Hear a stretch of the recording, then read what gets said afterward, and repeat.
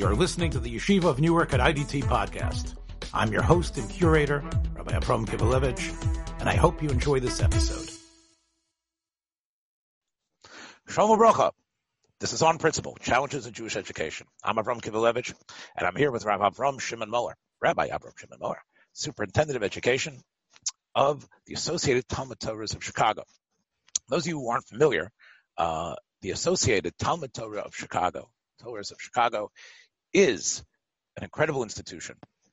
And Chicago is blessed by being the only Jewish community in North America that has an agency, like, as it's called, outside of Chicago, AT&T means Associated Telephone and Telegraph.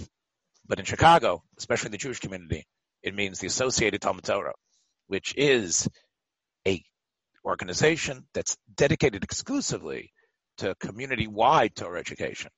Now, community-wide in Chicago, as you're going to hear from Rabbi Moller, isn't just a very narrow swath, but actually Chicago, as it's expanded in the almost 100 years since the AT&T developed, has schools of all stripes, schools that run the gamut from what we call Haredi, Yeshivish, Hasidish Orthodox, and very modern, progressive schools employing some of the most cutting-edge, interesting ways of teaching students. And the AT&T is partners with every single one of those schools, and not just in some ceremonial way, but they deal with the principals, the teachers, and the parents to support education, funding, and advocating for the continuation of Jewish day schools. I have to reveal that I do have a relationship with Rabbi Moller, and it goes back many, many years.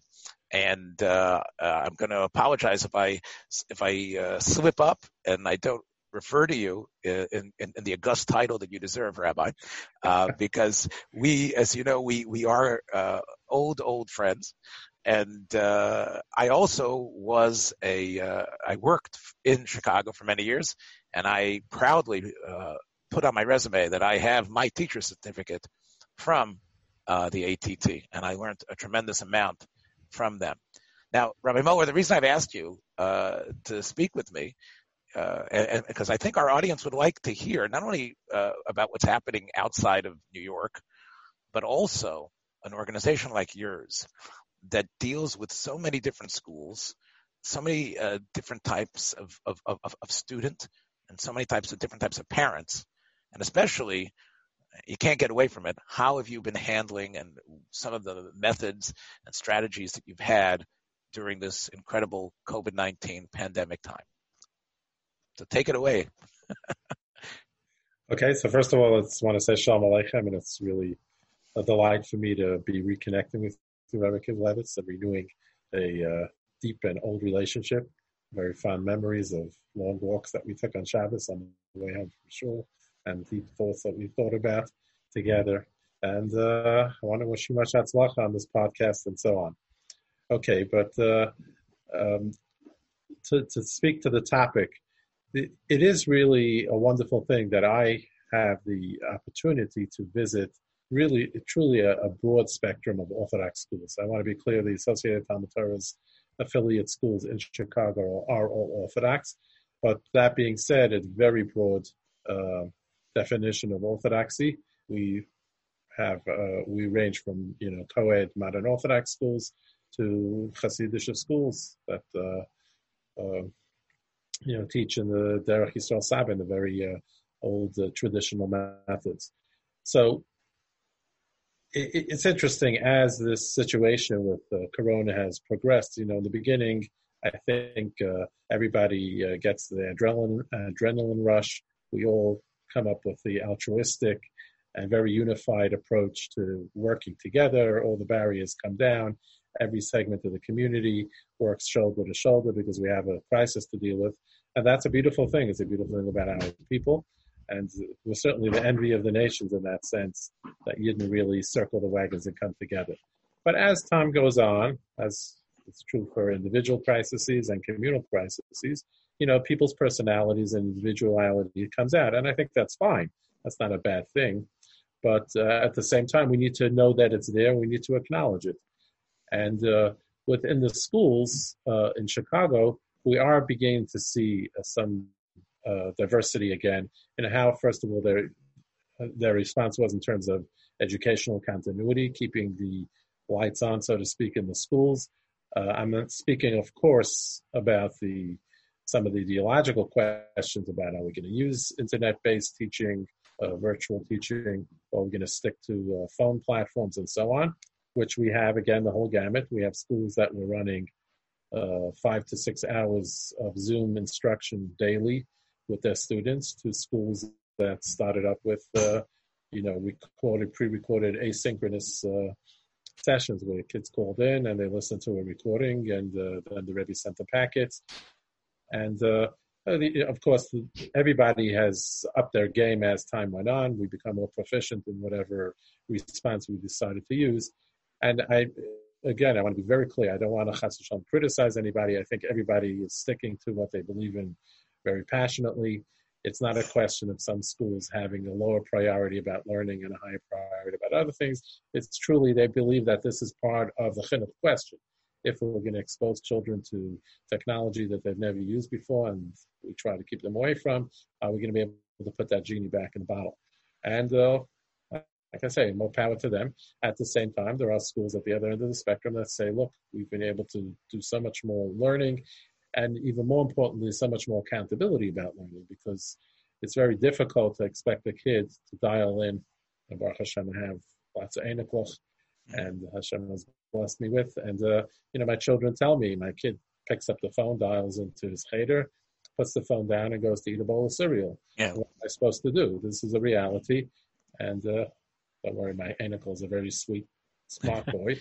But, there are limitations to what you can do over the phone. Right. And limitations to what you can do in the home, which is something that was an early conversation amongst our schools. What level of accountability? Are we going to really give grades and so on? But I think in general, schools, like individuals, are going to revert back to who their personality is. And in a school, that would be called a culture, right? When we talk about culture, we talk about norms, patterns of behavior, attitudes, which are somewhat predictable, but they're much more subtle than ideology. Ideology is usually expressed. A school says we stand for this, we don't stand for that. We discourage our children from doing this, we encourage our students to do that. We aspire for our students to have these and these accomplishments, whether they're going to go to college or they're going to go to yeshiva, what kind of yeshiva. Those are the stated things. But then culture is a little more subtle, and every school has a culture.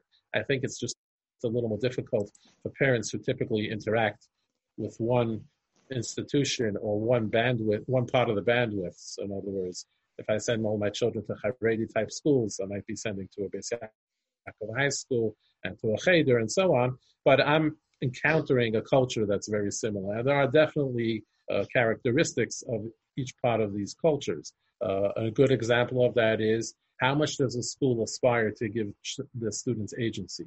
We all say that we're building children, but some schools say, I want children to be as independent, control their learning, put them behind the driver's wheel in the car and let them discover and so on, versus schools that say, our primary job is to hand over the Messiahs, and we should be the source of what our children understand and believe, and we shouldn't encourage them to broaden their horizons as much. Now, these more subtle philosophies express themselves in all kinds of different ways. And I think we've been seeing that in terms of the continuity of education, how schools decided when they were faced up against this brick wall, so to speak, that school was closed literally between Friday and Monday. What was the response? What are we going to do? And I think, looking back, we could have predicted what each school's response would have been based on what we've had in the past experiences. It's all good. It's all fine. It's just, to me, an interesting thing to think about. So let me just interject here for a second on a couple of points. And it's definitely an interesting panorama that you're painting. And it sounds like, you're almost like, if you are this overseer of all these schools, it sounds like you've got almost like a grandparent with wonderful children and grandchildren of all different types, and you are trying to pat each one on the head properly.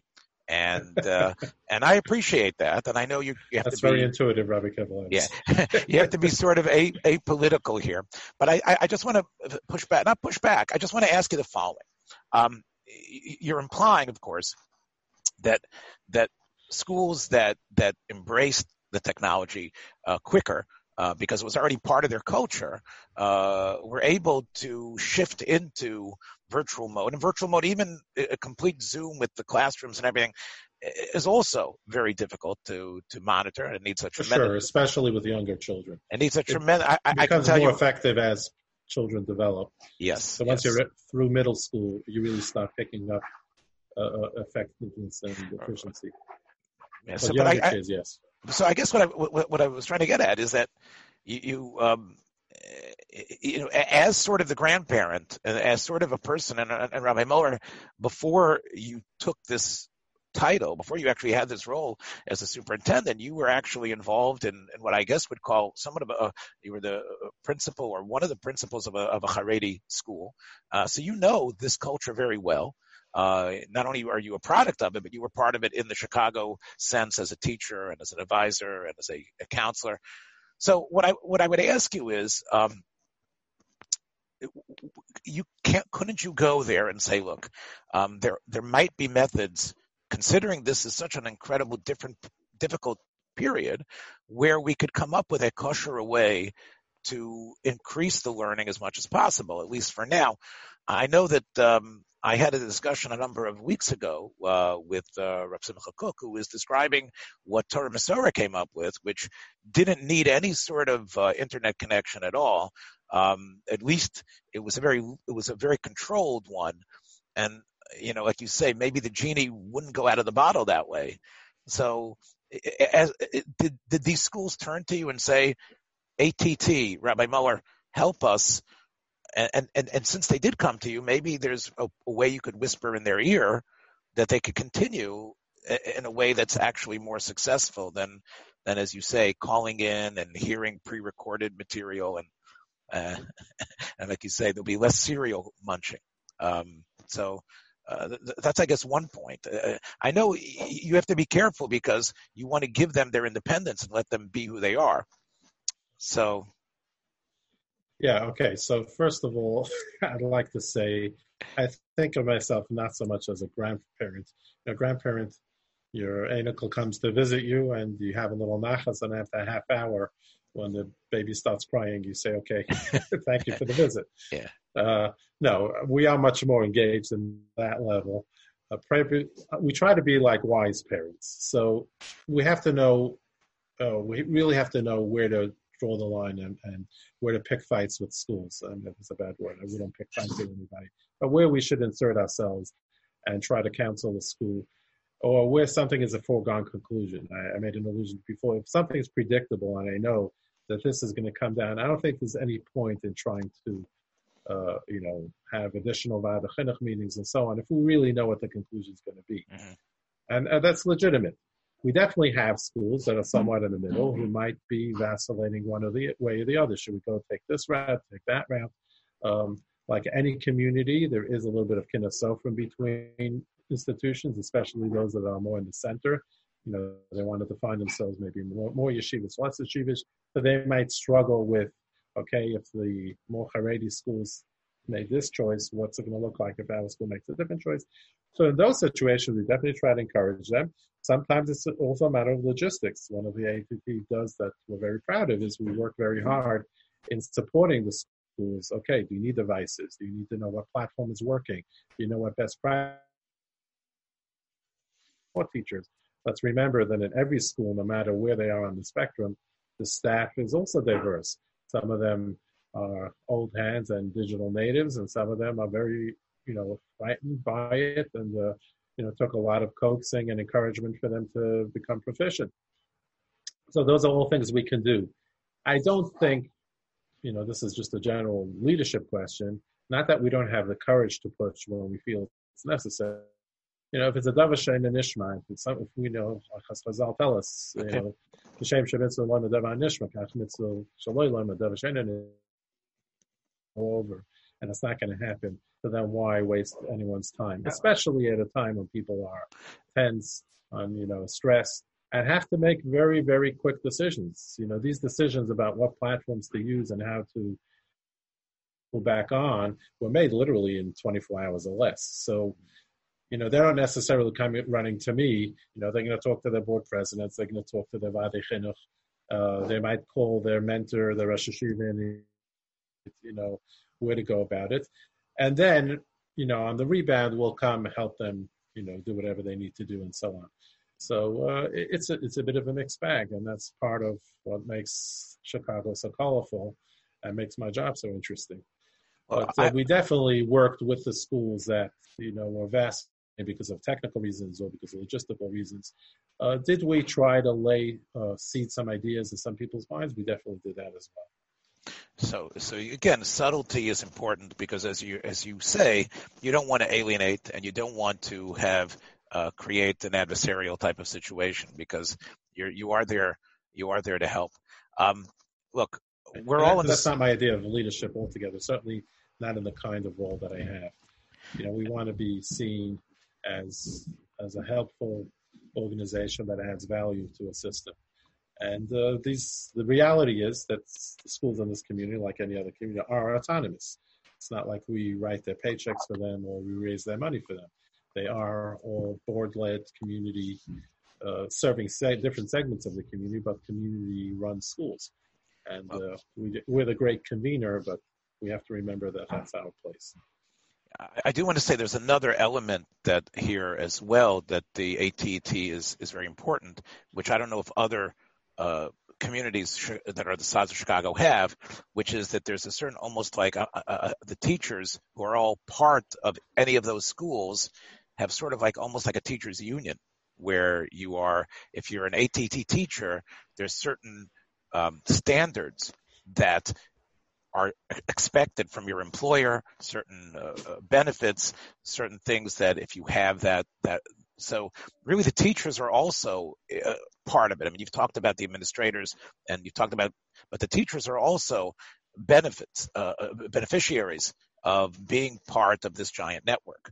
And I know when I was a teacher in that network, we always shared stuff with the other teachers, and we had support from each other in terms of how we would, and that I think is the next point, which is you talked about teachers that weren't necessarily proficient, and clearly there's going to have to be some sort of reorganization of staff and figuring out, as we can tell, we don't know what the fall is going to be. We don't know if there's a second spike or the first spike hasn't ended, but there's probably going to be some compression that's going to affect the size and the monies that are going to come in for these schools. I think yes, indeed. This makes me think of an interesting conversation we had on one of our principal council meetings.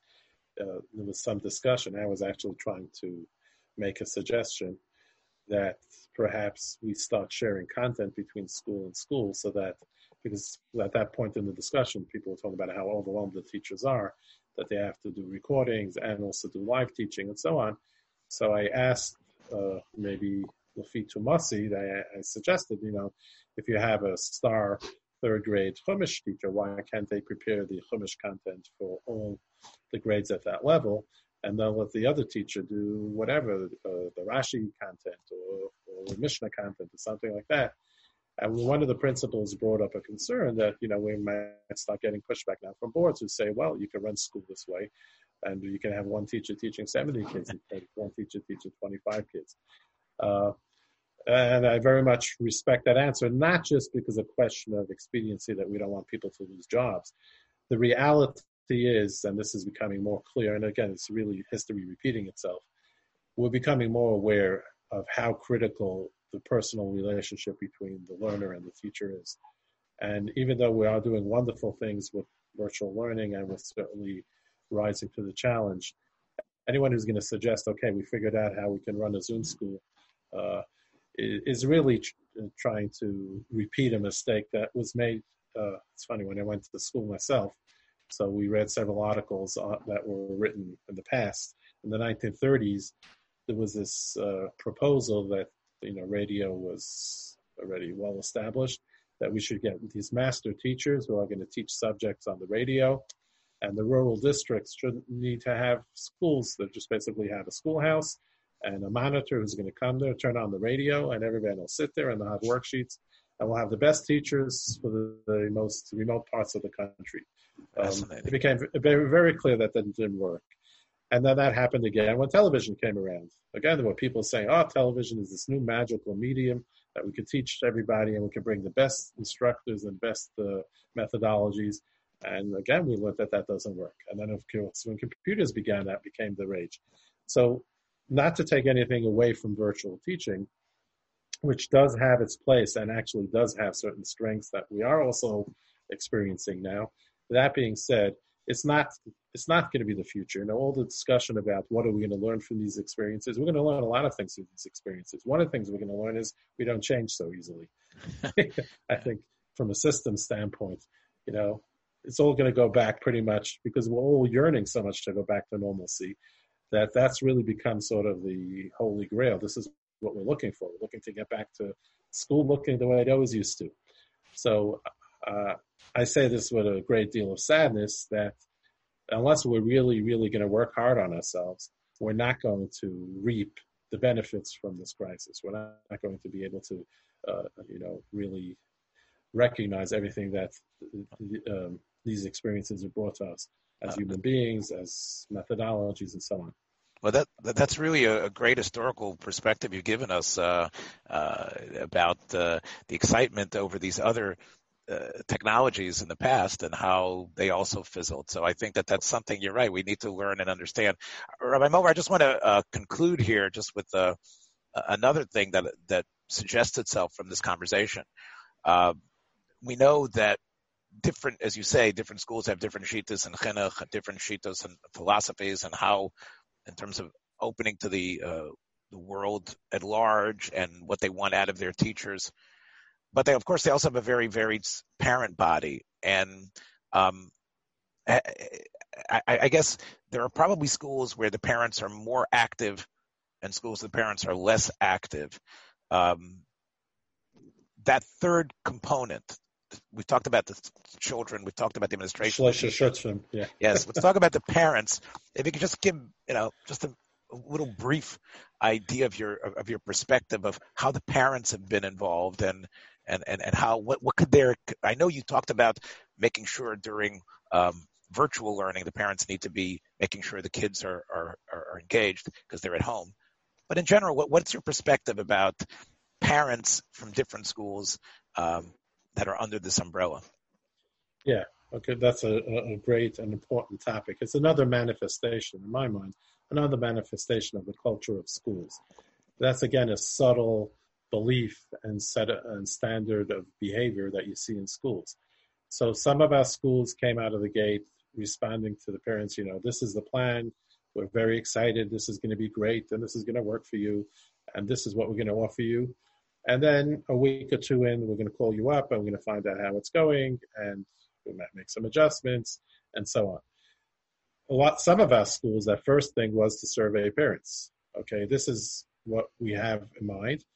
This is all new territory for us. This is what we would like to do. Can this work for you? Do you think, what are the limitations? What are the concerns you have? And again, that's very typical of how our schools, our spectrum of schools interact with their parents. We have schools that on an annual basis send out a parent satisfaction survey. And, you have to have some amount of courage to do that because you're going to hear criticism. When you ask a question like, how well does your school principal listen to your concerns, or how comfortable do you feel to turn to your school when you have a problem, right? And you might not like those answers that you see on there, but that's how we grow. And then we have schools that will tell you, our parents are highly satisfied and everything is great. And that's true to a great degree, but it's not true, it's not fully true. Um, and again, everything in between. So that was very, very apparent when we went into the situation over here. We had schools that said, okay, this is the plan, this is what we're doing, we expect the parents to support it, and this is what you need to do to support it, and we'll call up, and if kids are not going to be on the calls, we'll make sure to follow up, which is a good thing, because it does have to be some sense of school and the responsibility to school. And then there were other schools that sort of assigned the social workers to reach out to those kids. What are your struggles? How can we help you? It's really another expression of culture. And anybody who's a parent in a school, I think, would be able to identify with this continuum of attitudes and say, it doesn't necessarily have to do with the particular coloring of the school. It has much more to do with the philosophy of the administration. There are schools that are very much to the so-called right, who are very open, very nurturing, and so on. And then there are schools to the very far left. It's not necessarily a measure of how progressive you are. I think this is more individualistic in terms of the makeup of the school's administration and so on, where some schools are better listeners and some schools are a little more demanding of the parents. This is what you pay for membership. You want to send to our school, this is how it is. But, well, I would say that considering that we're going into this yonder that we don't know if it's white and blue or if it's white and gray, parents are going to be so crucial in that. And I think probably it behooves all the schools to nurture better relationships with the parents as much as possible, especially since the tuitions that are going to pay for the Rabbi and pay for the teachers and pay for the labs and everything are going to come from them. I think parents, you're right, there are parents, no matter whether you're a Haredi parent or a modern Orthodox parent, your attitude might be completely different, and you might have in a Haredi school, you might have a parent that's almost a helicopter parent, and you might have a parent in a modern school that says just let them be educated. You're right. It has nothing to do with your frumkeit or your attitude or who your Rebbe is. But I do believe that in this world, as we've talked about before, the three Shutfin, 2020's fall season and beyond, the parents, I think, across the board are going to have to be playing a much larger role in determining whether they're going to continue the education there and how much support they're going to be giving. So I know that the parents probably feel, I would be a parent in Chicago, I'd say, I'm happy that there's an ATT out there that at least if I'm being frustrated with the school, I can maybe get some clarification from something that's an overseer. Again, I'm touching here something that might be, I know you don't want to open up, but I think it's definitely something that comes up. I definitely field calls from parents. Again, I have to be respectful that at the end of the day, we're here to serve schools. But voice, which is really what you're describing over here, how much voice does a parent have in impacting their child's school experience, is something that I'm very focused on. And I try, again, sometimes in subtle ways, to bring to schools' attention that, there is dissatisfaction about this. Sometimes schools are in a little bit of a bubble, or the leader at least is in a bubble. And they're telling me that everybody was so delighted with what I did. And sometimes you have to say to them gently, well, actually, we got a few calls about it. There is another side to this. There's another perspective. We are human beings, and we all love to hear that what we're doing is great. But at the end of the day, it is really, really important that parents have a voice and that parents feel safe to be able to come to a school and express a concern, or, we're going now into reopening, right? That's going to be the next big discussion. We're going to have, again, a whole spectrum of responses from our schools. Some schools that are already running programs for the kids in the school, in-person programs. And then we have schools that are just starting to think about, whether they're going to be completely virtual in September or it's going to be hybrid, and we're going to alternate and so on. And it's a very complex problem because we all, want to go back to normalcy, as I said before, and certainly the most effective way to run school is in person, and it's becoming more and more of a burden on the families having their children home and all that. So it's definitely something, but again, the attitudes and how much the parents will be involved in those decisions and so on is going to be just, again, another expression of the school leadership style and to some degree also the culture of the school. Well, I think that I'm not Makana you. Rabbi Avrahom Shimon, I'm not makana you, the position that you have. I'm very happy that you are sitting in that chair, but I'm not makana you because I think you have to use all that chokhmah that you've gained in all your years, and you're gonna have to become, as we say, there's the shoftayim and there's the yoyetzayach. So the yoyetzim stand higher than the shoftim in many, many ways, and sometimes it's those eitzes. So I thank you for that. I just want to close. I want to be clear. I'm not just saying this to be flattering. There are no bad people in schools. Schools are all run by truly devoted, dedicated people who are working very, very hard. We sometimes get caught up in what we're trying to do, and it gets very intense in schools. And we sometimes make mistakes. But I think when we can have a calm conversation about things, we are, Baruch Hashem, most of the time able to write things and get back. As I state, the Gresta Kohen can't be Roya Nigei Atzma. He can't see his own. And I think that's really a very important thing that there isn't, and I know that you work very hard not creating an adversarial connection with any of the schools that look to you for guidance. So thank you, Rabbi Moller, for being with us. We wish you all the atzlacha in the world, to Chicago in general. I have a lot of fond memories there, and especially for what you're doing, this Avodas HaKodesh. So that's on principle for today, Rabbi Isai, and we'll hopefully be back soon with another episode. Thanks for joining us for another episode from the Yeshiva of Newark at IDT Podcast. Be sure to subscribe on your favorite podcast app so you don't miss a single episode.